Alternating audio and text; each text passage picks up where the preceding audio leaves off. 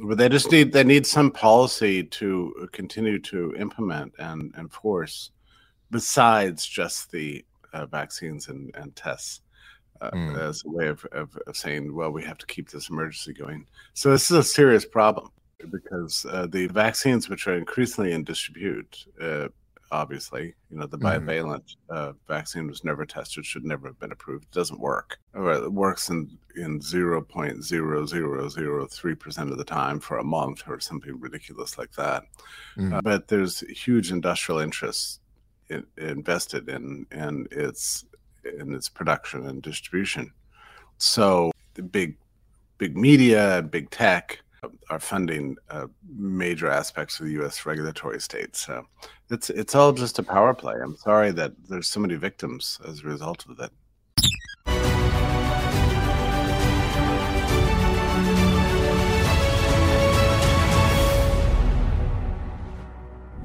Hello, everyone, and welcome to Freedom Feature. And I'm your host, Barry Bussey.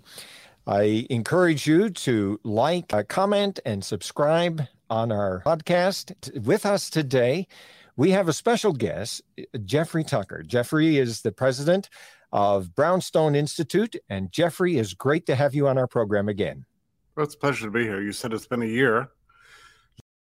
And how much has changed? A lot has changed, but at the same time, not enough. So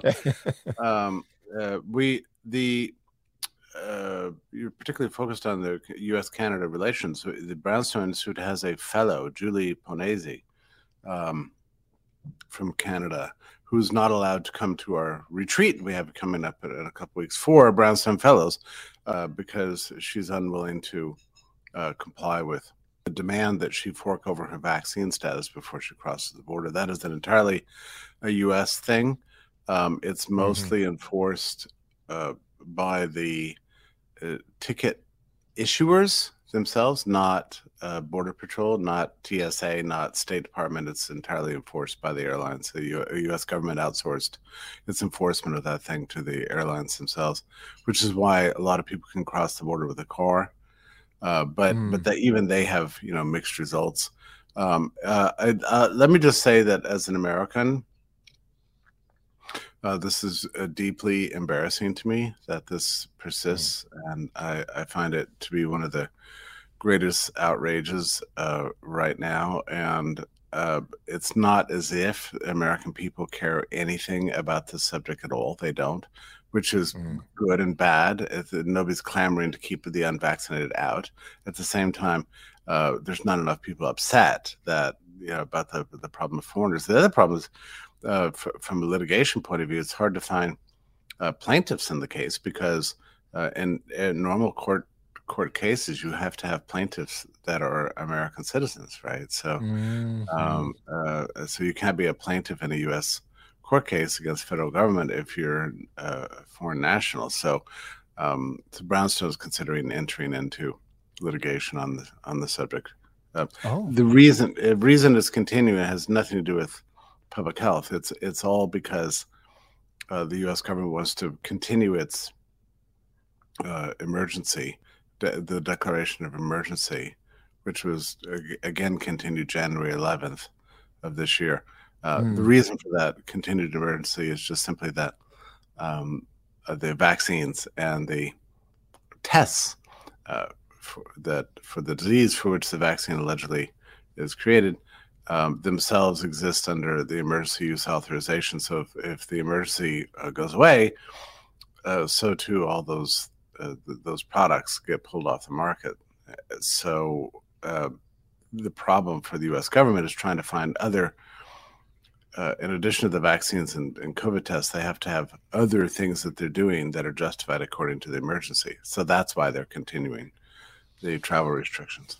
Oh my. I mean, and I've also heard some people talk about the idea, at least some speculation on this side of the border, is that the Canadian government decided to allow the unvaccinated Americans across Canada without negotiating with the U.S. And so there's almost kind of like, well, if you're not going to deal with us or let us know, then there was a sense of, well, maybe there's some politics involved. And those have been some of the conjectures up here, just trying to make sense of. So thank you for that explanation. That's yeah. But they need some policy to continue to implement and enforce, besides just the vaccines and tests, as a way of saying, well, we have to keep this emergency going. So this is a serious problem. Oh yeah, oh my, because the vaccines, which are increasingly in disrepute, obviously, the bivalent vaccine was never tested, should never have been approved. It doesn't work. It works in 0.0003% of the time for a month or something ridiculous like that. But there's huge industrial interests invested in its production and distribution.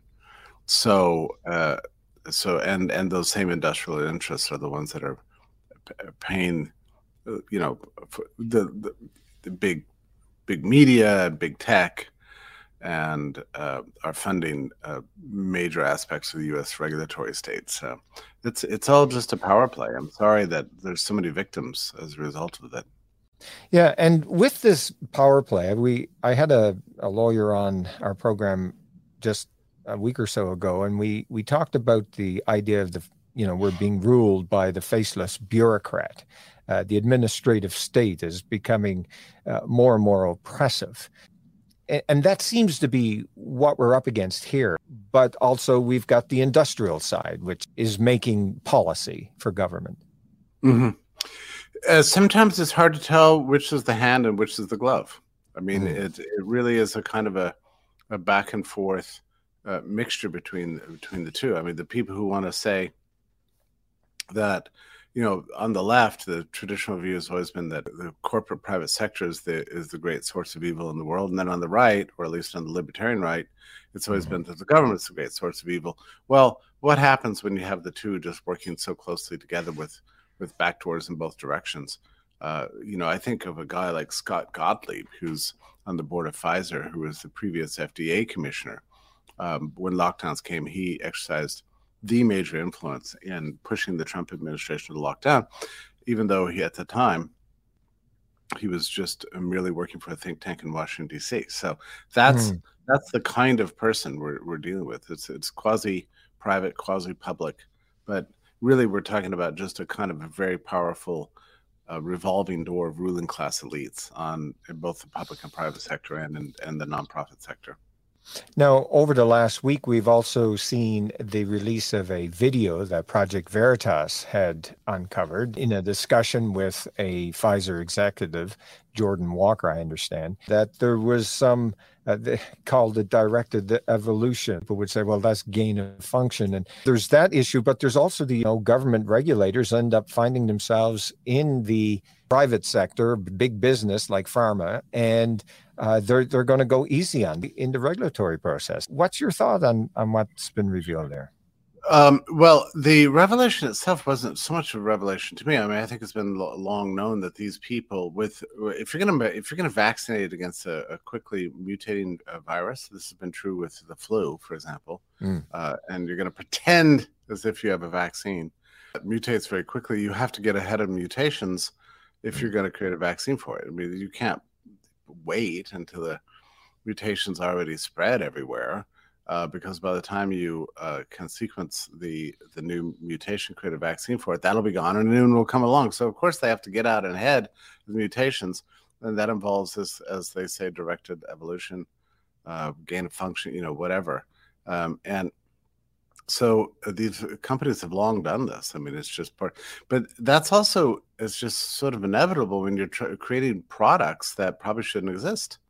I mean, it just, so we're clear about this. I mean, it's possible to vaccinate against really stable pathogens, like the one that creates measles or smallpox, or rubella. These are stable pathogens. They're not non-mutating.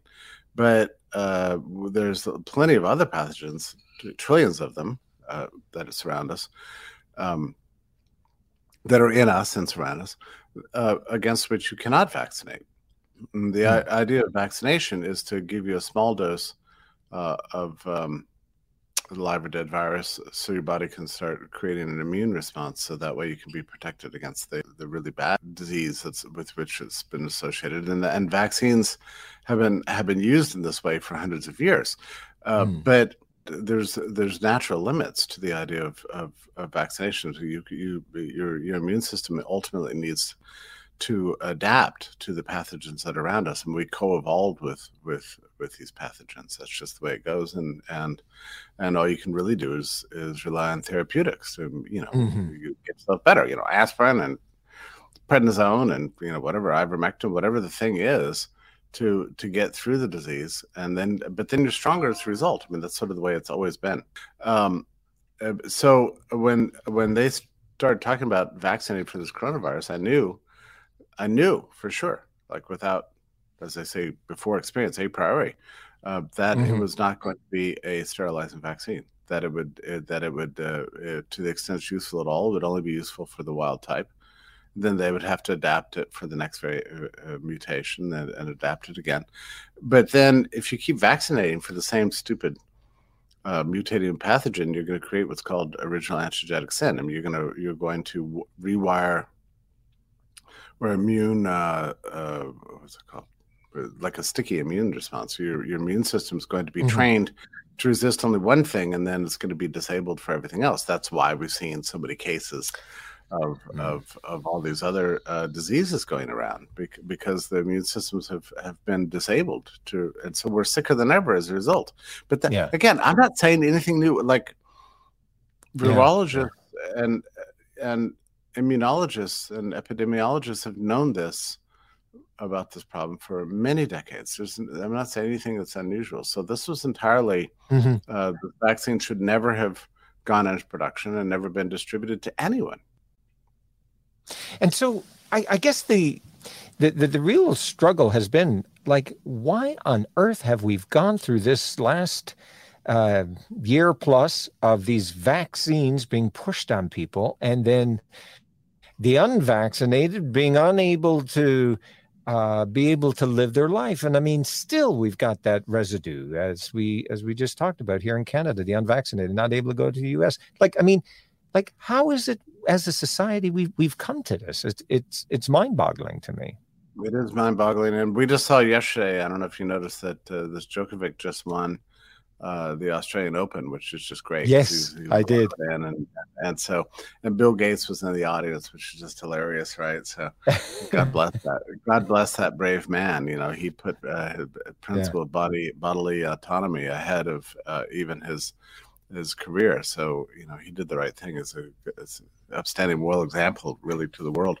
I don't know how else to explain it except to refer to industrial power. I mean, it's just the power of the vaccine. Big Pharma has just grown so large that they own every government in the world, and then they bought off all media and bought off big tech.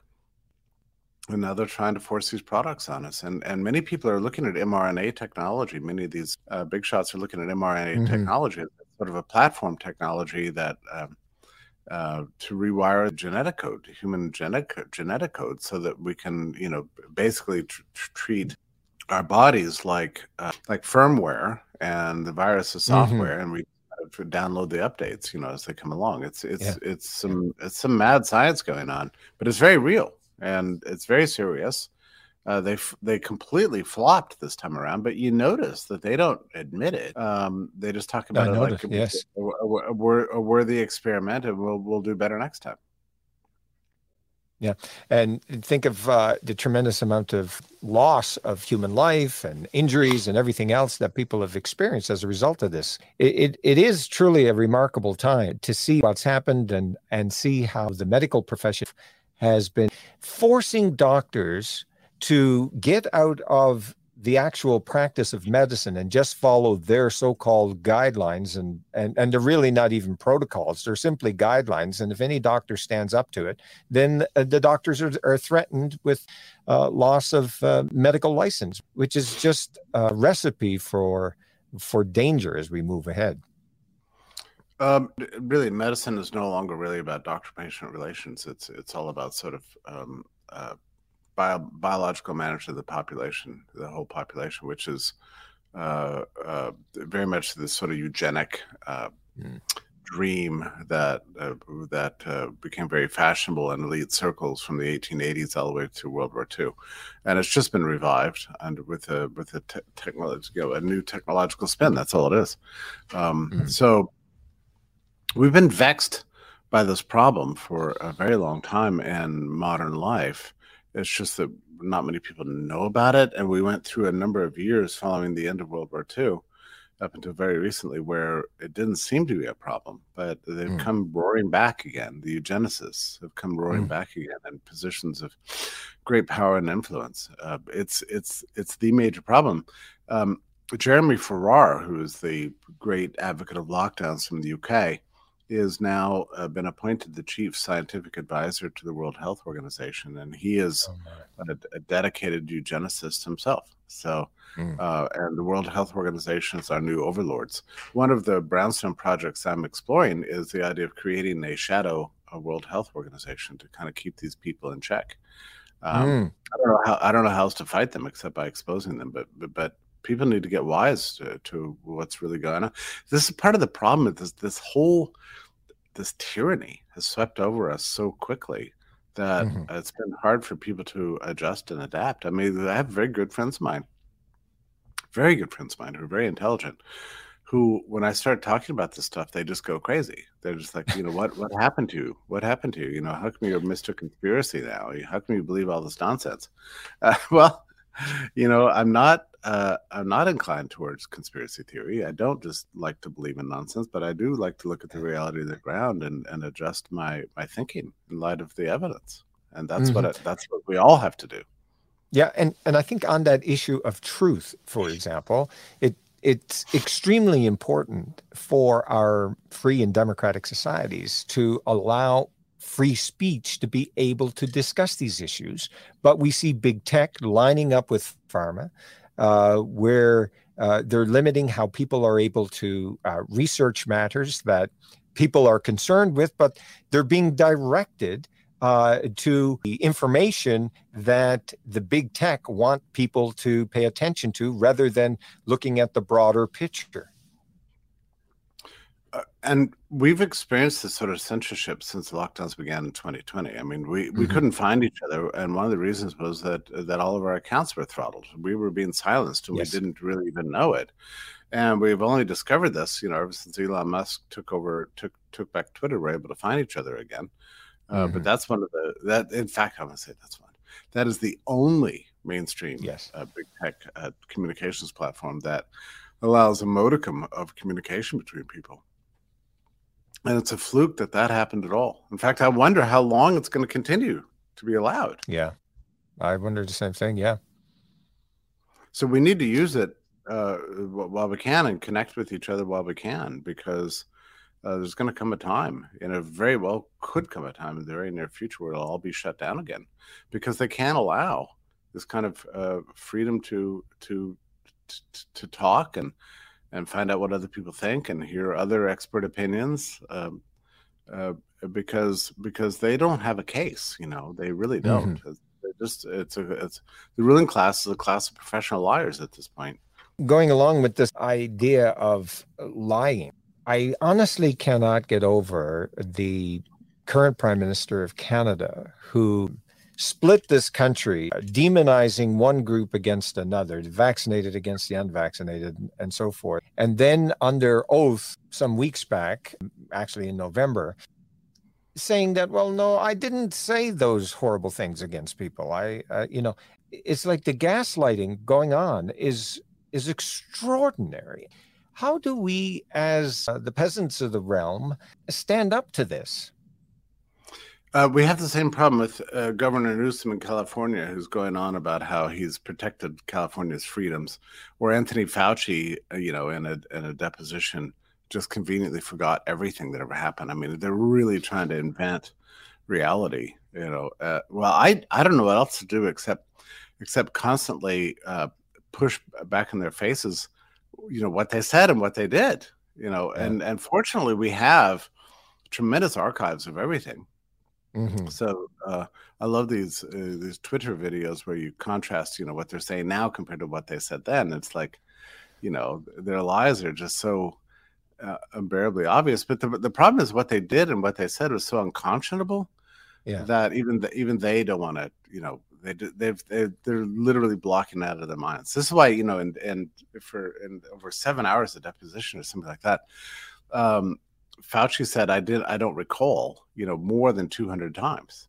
Well, this is how he's dealing with it. It's like a constructed amnesia, deliberately adopted for himself. And so, but I wrote an article called "The Age of Amnesia." This is what they want us to do. They want us to completely forget. It really is like Orwell in so many ways. I think of Winston and the character in 1984, where, they're requiring to go back and rewrite the newspaper story because the politics now has changed. Yeah. And today with modern technology, of course, this can be done, but I mean, we do have, literally the archive.org, which allows us to see things. But what is the state of the future? help me to figure out where we're going and how we can stand up against all of this. Well, a big problem we're facing right now is that, to my knowledge, we've never experienced what it's like in a well-developed, industrialized, quasi-democratic form of government for there to be such a huge gap, gulf that separates ruling class wishes and popular opinion. We've never seen anything like this. The normal way in which democratic, industrialized countries fix themselves is by an integration, in some sense, between public opinion and the behavior of the elected leadership, right? That sort of it's wildly imperfect system, but at least there used to be some communication between the two. But when you have a system where the elected politicians are mere marionettes and stand-ins for another layer of leadership in society, which is this kind of fascistic cabal, combined of government, big tech, big media, and big farm, and they're basically at war with the rest of the population. We don't have any historical precedent for anything like this. Like, we know how juntas in South America get overthrown. We know how socialist dictatorships can collapse under the weight of their own poverty. We don't know what happens in a well-developed, industrialized democracy where the distance between the ruling class ambitions for us and the popular will is so great. So we don't know how much longer it's going to take or what the tipping point will be. But I do think it's right to say that this is an unsustainable situation, and something's going to happen. It could take years. It could take 2 years, 5 years, 10 years, but something's going to have to change. You can't live in a society where all the commanding heights have been completely discredited and not have history adapt to the new reality, at least eventually. Yeah. Now, one of the areas of concern I have thought about many times is the idea that in the universities themselves, we got a very dramatic change, it would seem to me, whereas historically, I've always thought of universities as the great debating center, the great town square, the great opportunity for young people to be able to understand the benefits of the civilization itself, how we got here, why the various arguments that continue throughout, issues of truth, justice, all of the various virtues and so on that we've in our civilization have addressed. Still always unresolved because you've got new contexts. But today we get this sense, or at least it seems to me, that many of we refer, of course, to this concept of woke ideology, but this woke ideology has permeated throughout the industrial world and the political world and the media and all the rest of it. And they then are kind of manufacturing how society ought to be. But yet there is almost like there's there's absolute chaos because there doesn't seem to be any kind of overall realm as to what utopia is going to be, other than everyone is like a free agent which goes every which way. The future looks like chaos to me somehow. Right. And it certainly will be if we don't do anything to stand up to this stuff, which is why I write and speak as much as I possibly can, and trying to build a sort of bulwark against it. I mean, it's all we can really do. And again, we don't know what the turning point is going to be, but we also do know from the history of science and the history of politics that when there's a system in place that's a kind of an orthodoxy in which there's so many anomalies that have appeared that when which the orthodoxy doesn't explain the reality around you, history eventually adapts. The question is, like, how long it's going to take. I mean, it took 70 years for Soviet communism to finally unravel. Which is far too long. It was. The population in general had lost all trust and faith in the Communist Party by 1921. So, and yet it lived for so many years later. Part of the problem is if you disable all the mechanisms for protest and for change, then it just takes a very long time. And we see this in China today, right? I mean, the ruling party has all control. So people can scream and yell all they want, but they can just put it down. So they're trying to close off all channels of protest for that would lead to change. And we're not there yet. So I agree with Naomi Wolf in the sense that we have a small window right now to stop it. But now that we know what they're up to, we need to get really dedicated to it. And I'm not entirely sure what that means, for everybody in their own lives, but there's something everyone can do in some way, whether it's local politics or writing or just talking to your friends and neighbors or refusing to go along with the edicts. Some people go much more extreme and leave the country or yes, live off the grid and these kinds of things. And I understand those too.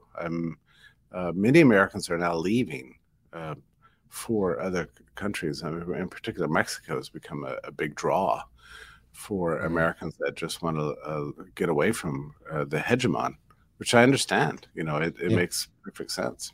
Yeah. In fact, in Canada, I have I mean, there's a lot of families that I know personally that have made the trek outside of the country. Some have actually gone down to places like Florida, Tennessee, and so forth.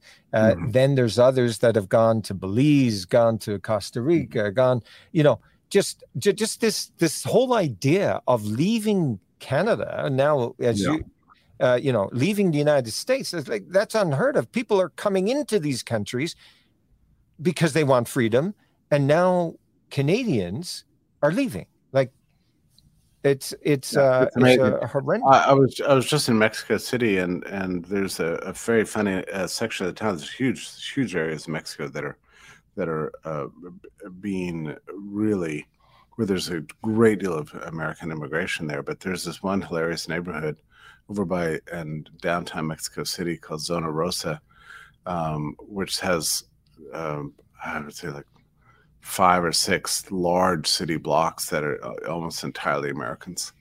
Oh wow! And where people where it looks like Fifth Avenue at New York in the old days, right? Everybody's dressed up in fancy ways. They're walking their designer dogs and eating their at farm to table restaurants and being cool and fashionable and just living it up. I mean, they're mostly laptop workers in the U.S. and right. Mexico's very open to this. They don't care as long as you're not taking Mexican jobs, right? I mean, you have a hard time getting a work permit there, but you have no problem getting a residency permit.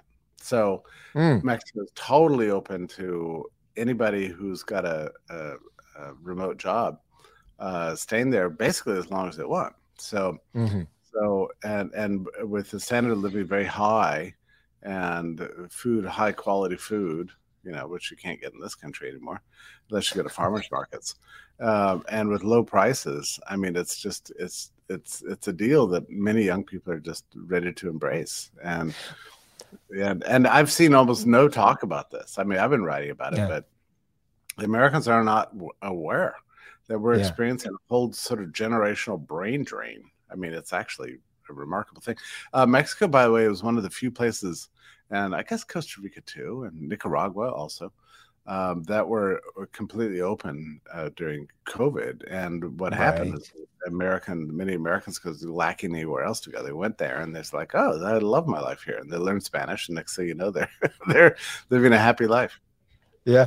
So, and of course, the danger here is the brain drain. Also, the fact that we are losing people who are questioning what they're being told by the authorities. Like, there's something about those individuals who say, hey, you know what? I cannot conscientiously continue living in this place because of what's going on. I refuse to accept it. But then we lose those people. We're at a loss because of that.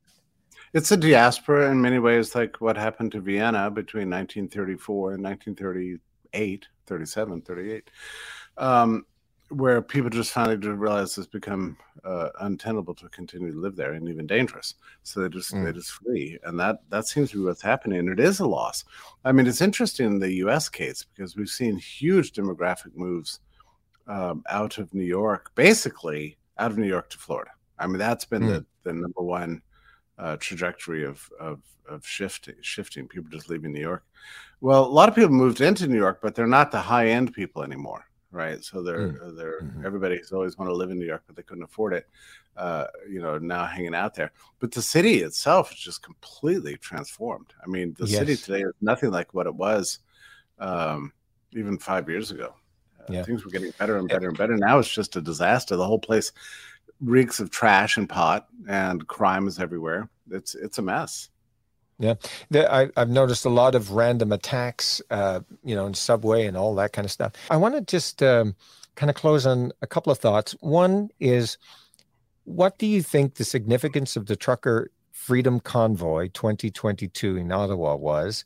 And also, I would like us to talk about, just on closing, what do we need to be doing? And I know we mentioned some of these things already. I think of Solzhenitsyn, for example, so we can come back to that. So I just wanted to have your thoughts now, year out, an American looking at Canada, looking at what happened with the Trucker Freedom Convoy 2022. What's your thought? The Trucker Convoy was very important because that was a real turning point. It really did force the elites in Canada to kind of look at their policies and realize that things have really gotten out of hand. They can't deal with mass rebellion, basically. So they dialed it back, and then that had a huge influence in the United States too. So most of the vaccine mandates are gone. They're still there in a lot of professions, particularly nursing and things like that. But most of the vaccine mandates are gone, and then we still have a mandate for travelers. So we've still got the remnants of all this stuff. But the truckers' protest had a huge effect, and it was a remarkable thing. I wrote about it just constantly because it was just so darn exciting to see people finally rising up and carrying. I wanted all this stuff to happen back in March 2020. It took a very long time for things to finally get to the point where people are out on the streets. But it does have a profound effect. I mean, there's a great deal of demonization of these guys, and the ruling class never admits error. They never admit that they were wrong. But it did have an effect in dialing back. But I think we need to be cautious about, even though many of these victories are wonderful, are they temporary? This is the problem. Is it they got their hands around your throat and they're letting you breathe for a few minutes? Only to tighten a little bit further. And I tend to think that that's true. One of the reasons all this stuff happened to us is that we entered into the lockdown eras with a certain trust and naivety. We trusted the systems that they would work. Well, they didn't work, and we don't need to go back to our sort of complacent lives and believe that everything's going to be okay. It's just not true. It's not going to be okay. It's going to get worse as soon as they believe that people have fallen back to sleep again. But I don't know. Sometimes Barry, you talk about like what should people do in their own lives. The very first priority you have, everybody has, is protect your own health and your own well-being, right? I mean, so all the substance abuse problems that people picked up during the pandemic lockdowns, we need to fix that. Find your way back to health, good diet, good exercise. We need to live a long life. We don't need people kicking the bucket early. The people who are knowledgeable need to protect their own health, care for your families and your loved ones. Keep an eye out on those people to make sure that they're making it through. So that's that, and that by itself is a gigantic challenge. But we need to be fit and healthy and strong for the battles of the future. And if we're not that, it just doesn't matter. And it troubles me because the substance abuse problems in this country are just completely out of control. I just ran an article this morning on alcoholism. The number of alcohol-driven deaths in the UK and the US are up like 27% over what they were in 2019. So this is a major problem. I don't think I'm not advocating teetotaling, but people need to start realizing that we've got a big battle ahead of us. I mean, don't despair. Fix yourself up, and then go forth with hope and determination. And just remember that the structure of history is not in the final end, ruled by forces outside of your control. It's within our power. And the second they convince you that you're irrelevant, that's the very moment that you are. Just don't believe it. There's many things we can do, and it's different in everybody's lives. But now's the time to fight. I mean, really, we're looking at everything we call civilization is at stake right now. What do you see on the horizon as immediate concern?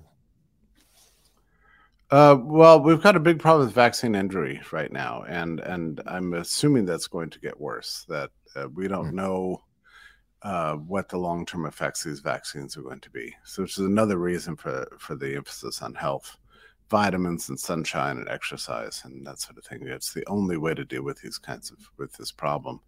There's gonna be another pandemic, real or imagined. There's gonna be another crisis. They're continuing to wreck our economies with this war on fossil fuels. It's extremely dangerous. And the war on the food supply is very dangerous. So we're going to face many, many more struggles, and in the very near term and the long term.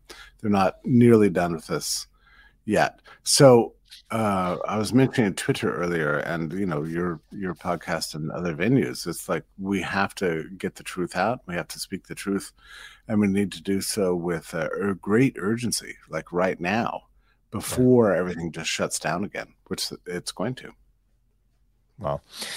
Well, I tell you, I want to thank you so much, Jeffrey, for the great work that you do over at Brownstone. And I just wonder if you could let all of our viewers know how they can get in contact with you, get in contact with your material. Sure. It's brownstone.org, and I have a thing there called subscribe. I only send one email a week, so I'm not going to bombard you. I'll never sell your email address, but it's just a chance for us to contact you, and follow us on all the social media channels and get involved. Get involved, and let's form a community, a global community, and resist this nonsense. Okay. Well, great. Thank you so much, Jeffrey, for being with us today. It's my pleasure. Thank you so much, Barry. Folks, I just want to thank you for being with us on this program right now. I'm sure you have been challenged and invigorated with the message that Jeffrey shared with us. I want to remind you that here on this program, we're open for honest, transparent dialogue. And until next time, I'm Barry Bussey. The fight for freedom consists not only in the legal battles in court, but also in the battle of ideas at the universities and in the media. It takes time, effort, and money to keep on top of the debates for freedom. Your donation allows us to keep fighting for all Canadians. Firstfreedoms.ca